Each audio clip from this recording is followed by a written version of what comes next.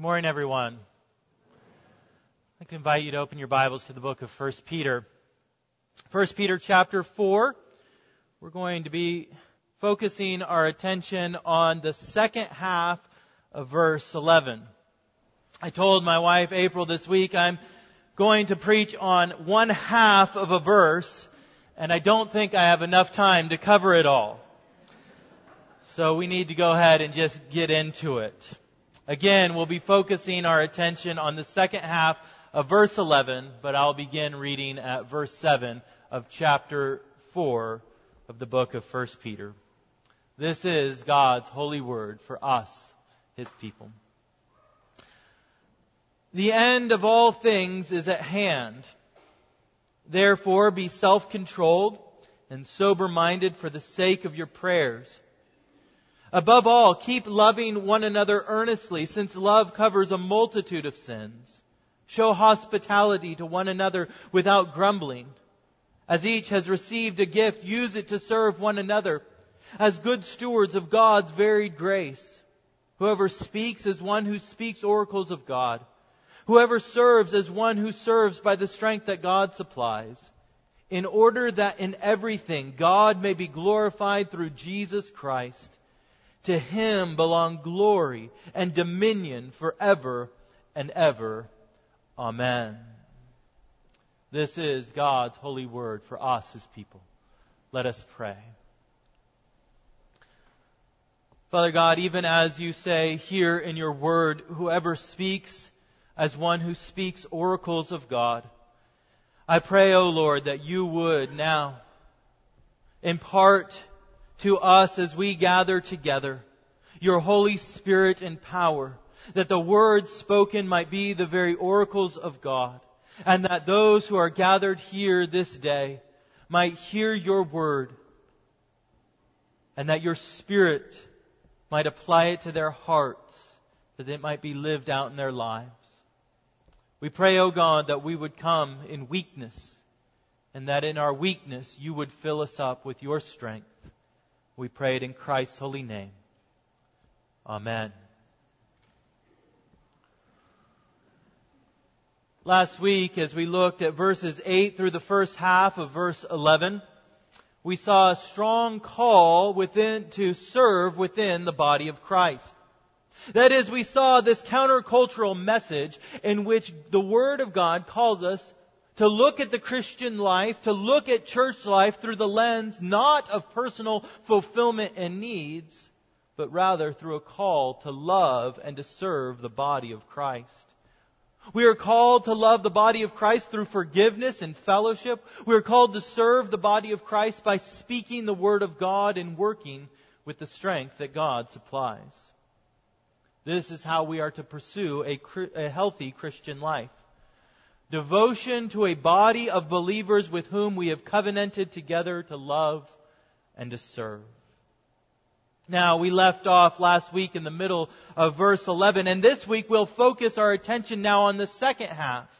Look down there at that second half. It says, whoever serves by the strength that God supplies, in order that in everything God may be glorified through Jesus Christ.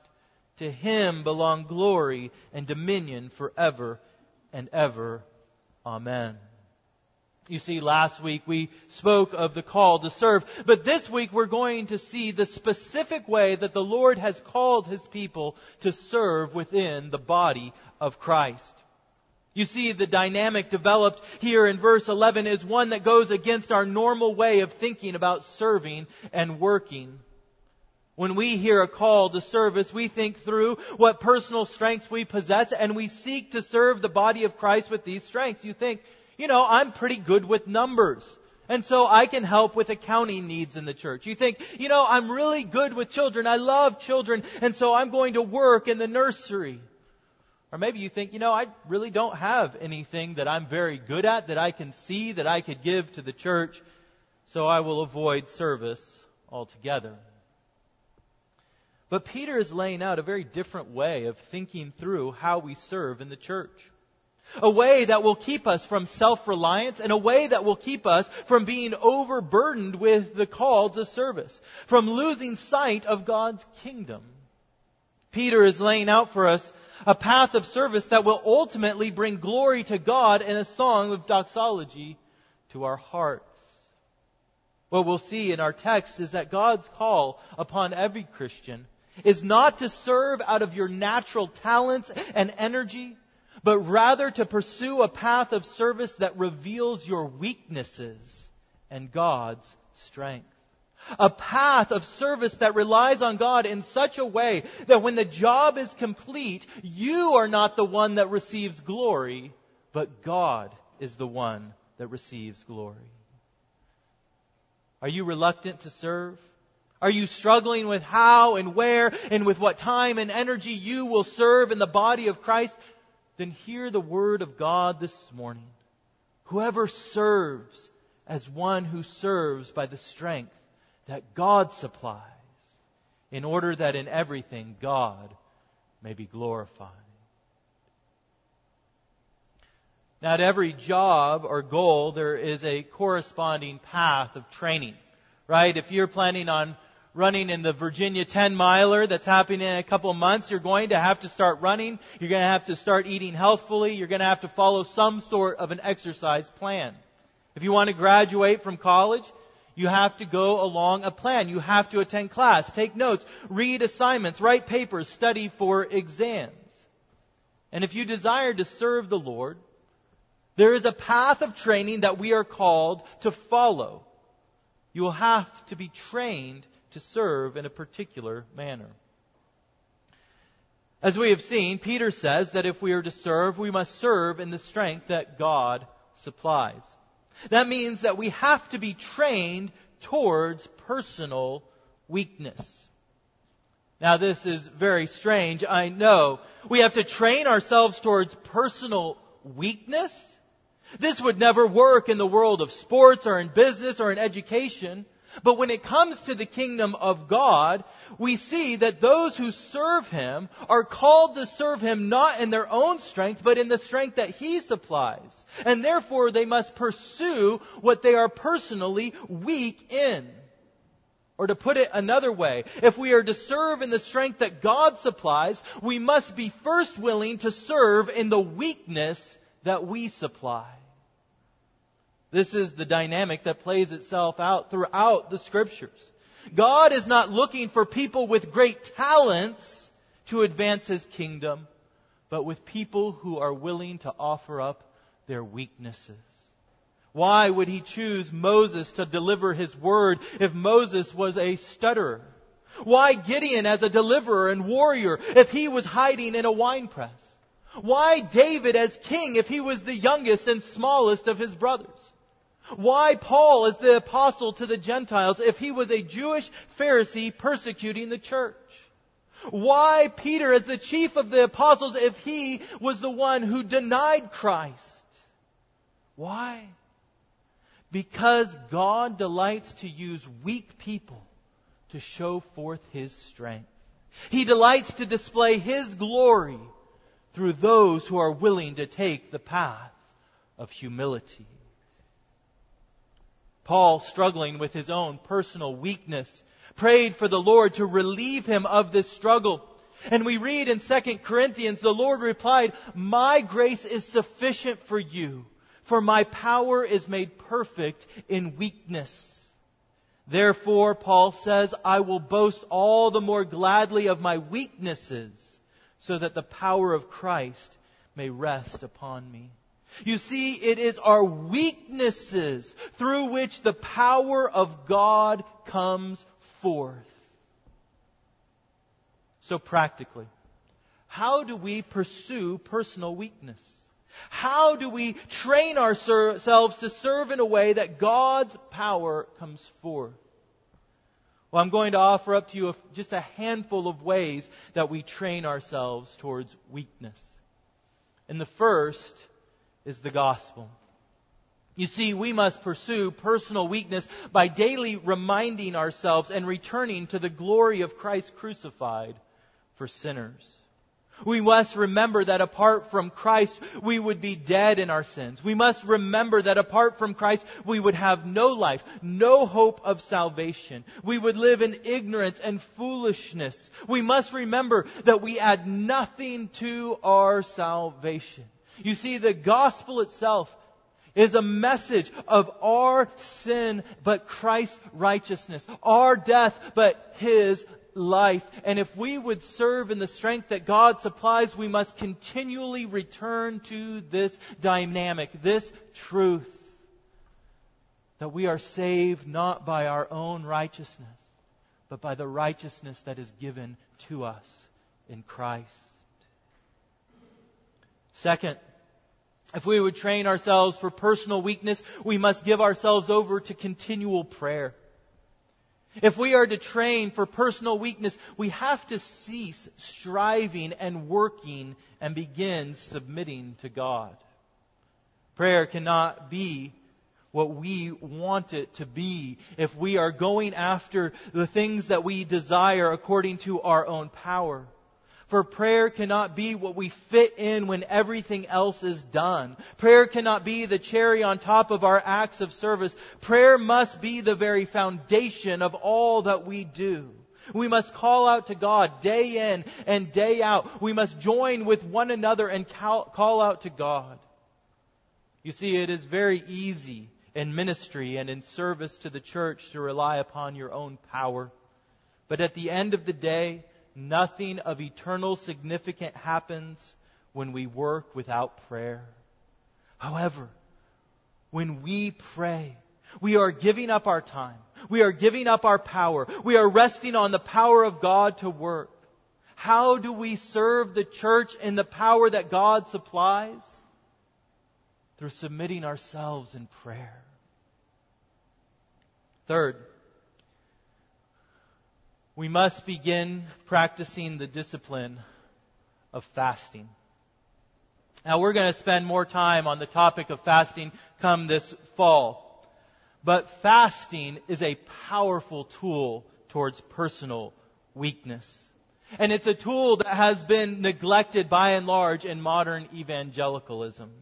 But it is a discipline that the Lord Jesus expects us as disciples to begin to follow. And you better believe it. If you don't eat for a day, if you don't eat for a week, if you don't eat for several weeks, you will begin to feel personally weak.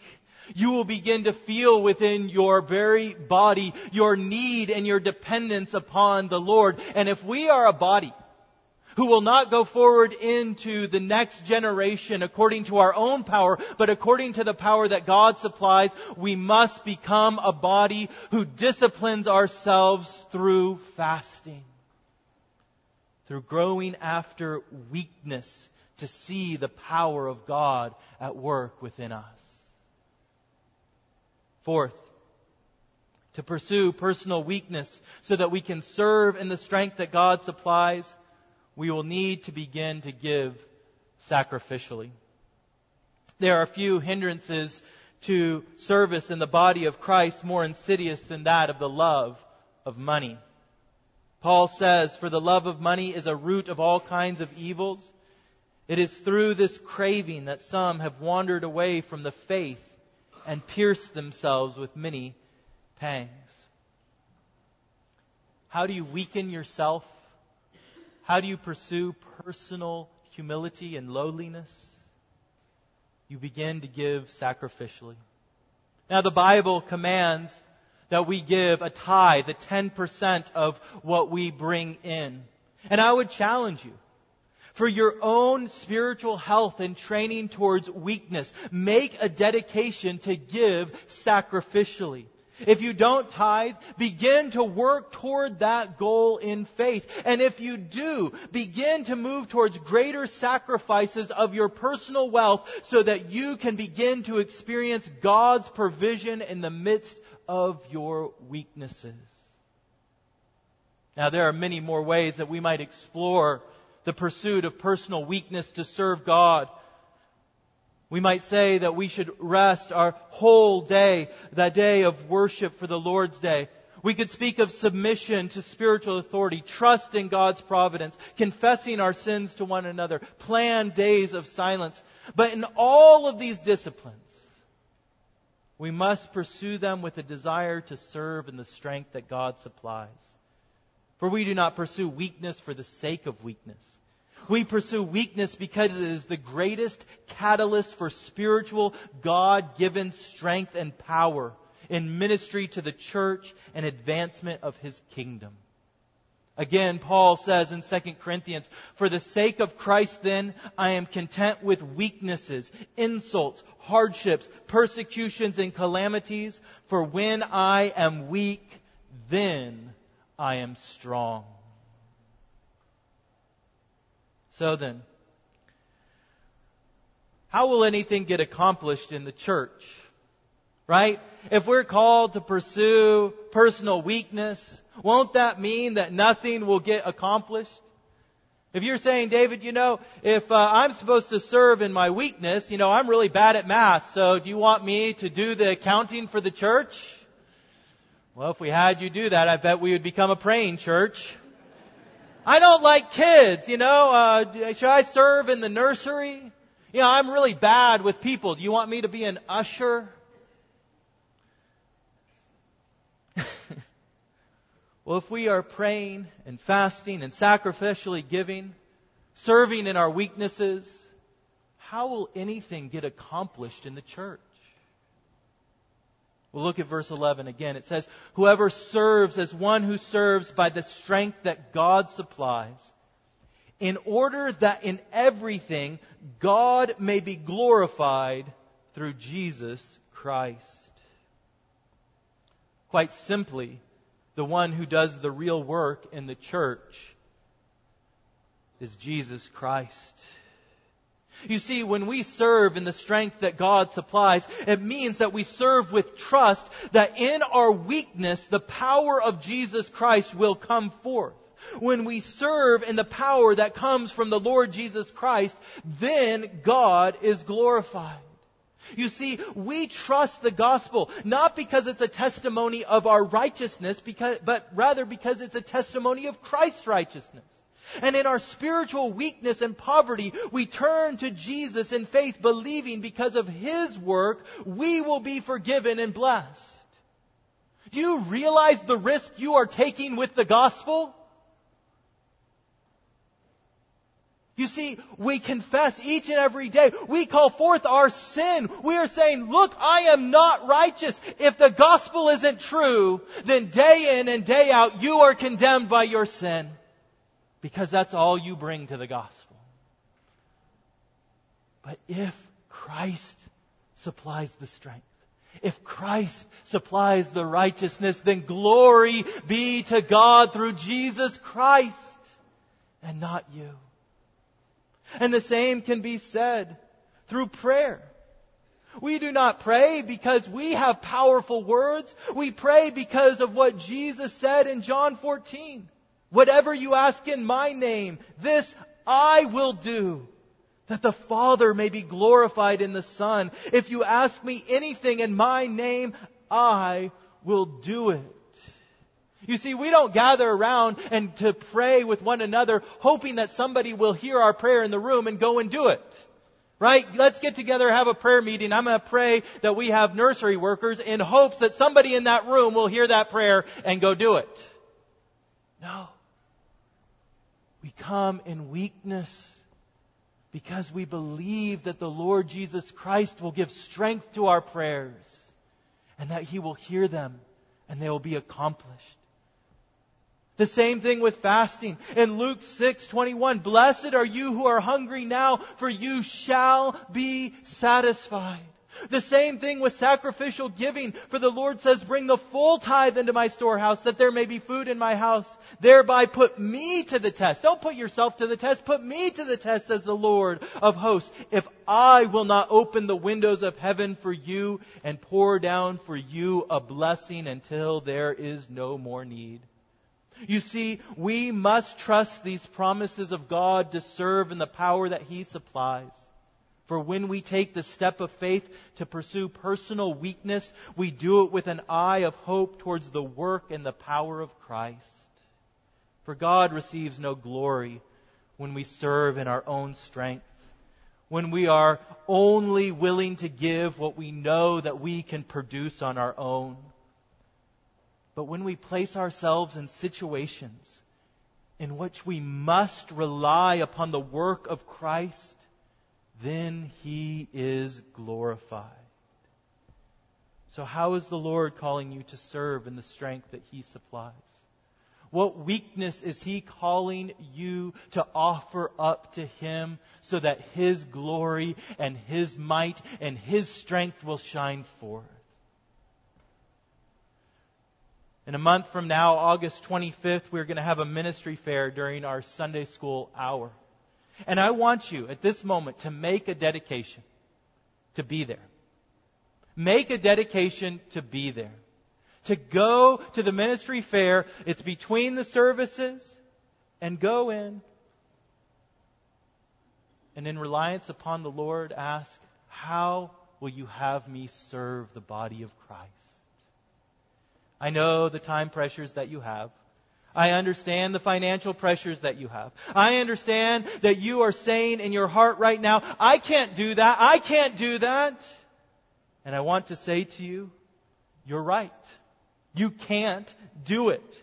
And that's exactly the point. That's exactly where you need to be. Self-abandonment, humility, and weakness. This is where we begin our relationship with Christ, and this is how we continue in our relationship with Christ, trusting in the strength that God supplies through Him alone.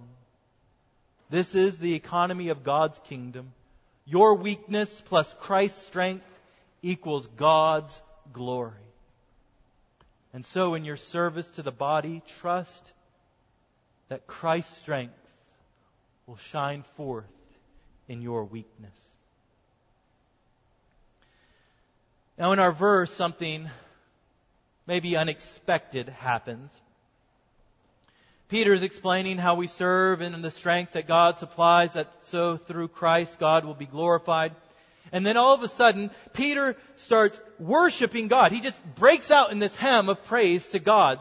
There in verse 11 we see, he says, whoever serves is one who serves by the strength that God supplies, in order that in everything God may be glorified through Jesus Christ. And then all of a sudden he says, to Him belong glory and dominion forever and ever. Amen. You see, some people even think maybe this was supposed to be the end of the letter. Right? It just seems like right there in the middle of the letter, he's just bursting out into worship. Maybe he was supposed to end there. But this is something we see throughout Scripture. This is what we call a doxology. It's a hymn of glory to God. And throughout the New Testament, we see authors writing these doxologies. And most often they are in this dynamic of human weakness as the context of God's glory. Listen to just a handful of these doxologies that show up throughout Scripture, and look how our weakness brings glory to God. It says, now to Him who is able to do far more abundantly than all that we ask or even think, according to the power at work within us. To Him be glory in the church and in Christ Jesus through all generations forever and ever. Amen. Or, and my God will supply every need of yours according to His riches and glory in Christ Jesus. To our God and Father be glory forever and ever. Amen. The Lord will rescue me from every evil deed and bring me safely to His heavenly kingdom. To Him be the glory forever and ever. Amen. Now to Him who is able to keep you from stumbling and to present you blameless before the presence of His glory with great joy. To the only God, our Savior, through Jesus Christ our Lord, be glory, majesty, dominion, and authority before all times, now and forevermore. Amen. Listen, no one ever sang praises to God for something that they did themselves. For glory and dominion and honor and authority belong to the Lord. And the praise of God results when we see the depravity of man filled up by the fullness of God. when our guilt is atoned for, when our ignorance is overcome, when our sinfulness is restrained, when our spiritual poverty has become abundant life, when we serve in the strength that we supply, it will result first in pride and second in burnout. But when we serve in the strength that God supplies, it will lead to worship. Now I want you to take a moment to imagine a young boy who shows early signs of reading struggles. He's placed in remedial reading classes throughout elementary school. He fails spelling tests, struggles to read at grade level throughout school. Throughout middle school and high school, he hides his gaze whenever the teacher is going to ask somebody to read out loud, hoping that he will not be called to read out loud. When he is called upon, he begins to sweat. He stumbles over his words. This student fails foreign languages, especially Spanish, his freshman year of high school, because he can't keep up with the work. He's embarrassed by his struggles to spell words correctly on essays and tests. Now, that's not the person that you would put forward for pulpit ministry. That's not the person that you would call to be your preaching pastor, somebody that stumbles over his words, that hates to read out loud, that gets all hot and sweaty when he has to speak in front of people. And that's why I struggled to accept the call into ministry. I thought, Lord, there's no way that you could call me. That's my weakness. That's where I struggle. That's what I hate to do. I could not imagine myself week in and week out called upon to do the very things that I struggled and hated to do all growing up. To write and to read and to speak before a crowd of people. Not to mention that I'm naturally an introverted person and it's challenging to be in a public calling. But it is our weaknesses, not our strengths, that God desires to use within the kingdom of God. It's our struggles that He seeks to fill up to show forth His glory. First through the gospel, imparting forgiveness and eternal life to helpless sinners, and then through our humble submission to His calling on our lives. Our verse ends with Amen, which means let it be. Let it be. What will your amen be to this verse? What weakness in your life is God calling you to offer up in service to Him? How will you show forth your belief in the strength of Christ in the midst of your weakness? Christian, pursue the God-glorifying power of weakness by trusting the power of Christ alone. In the name of the Father, and of the Son, and of the Holy Spirit. Amen. Let us go to the Lord in a time of prayer.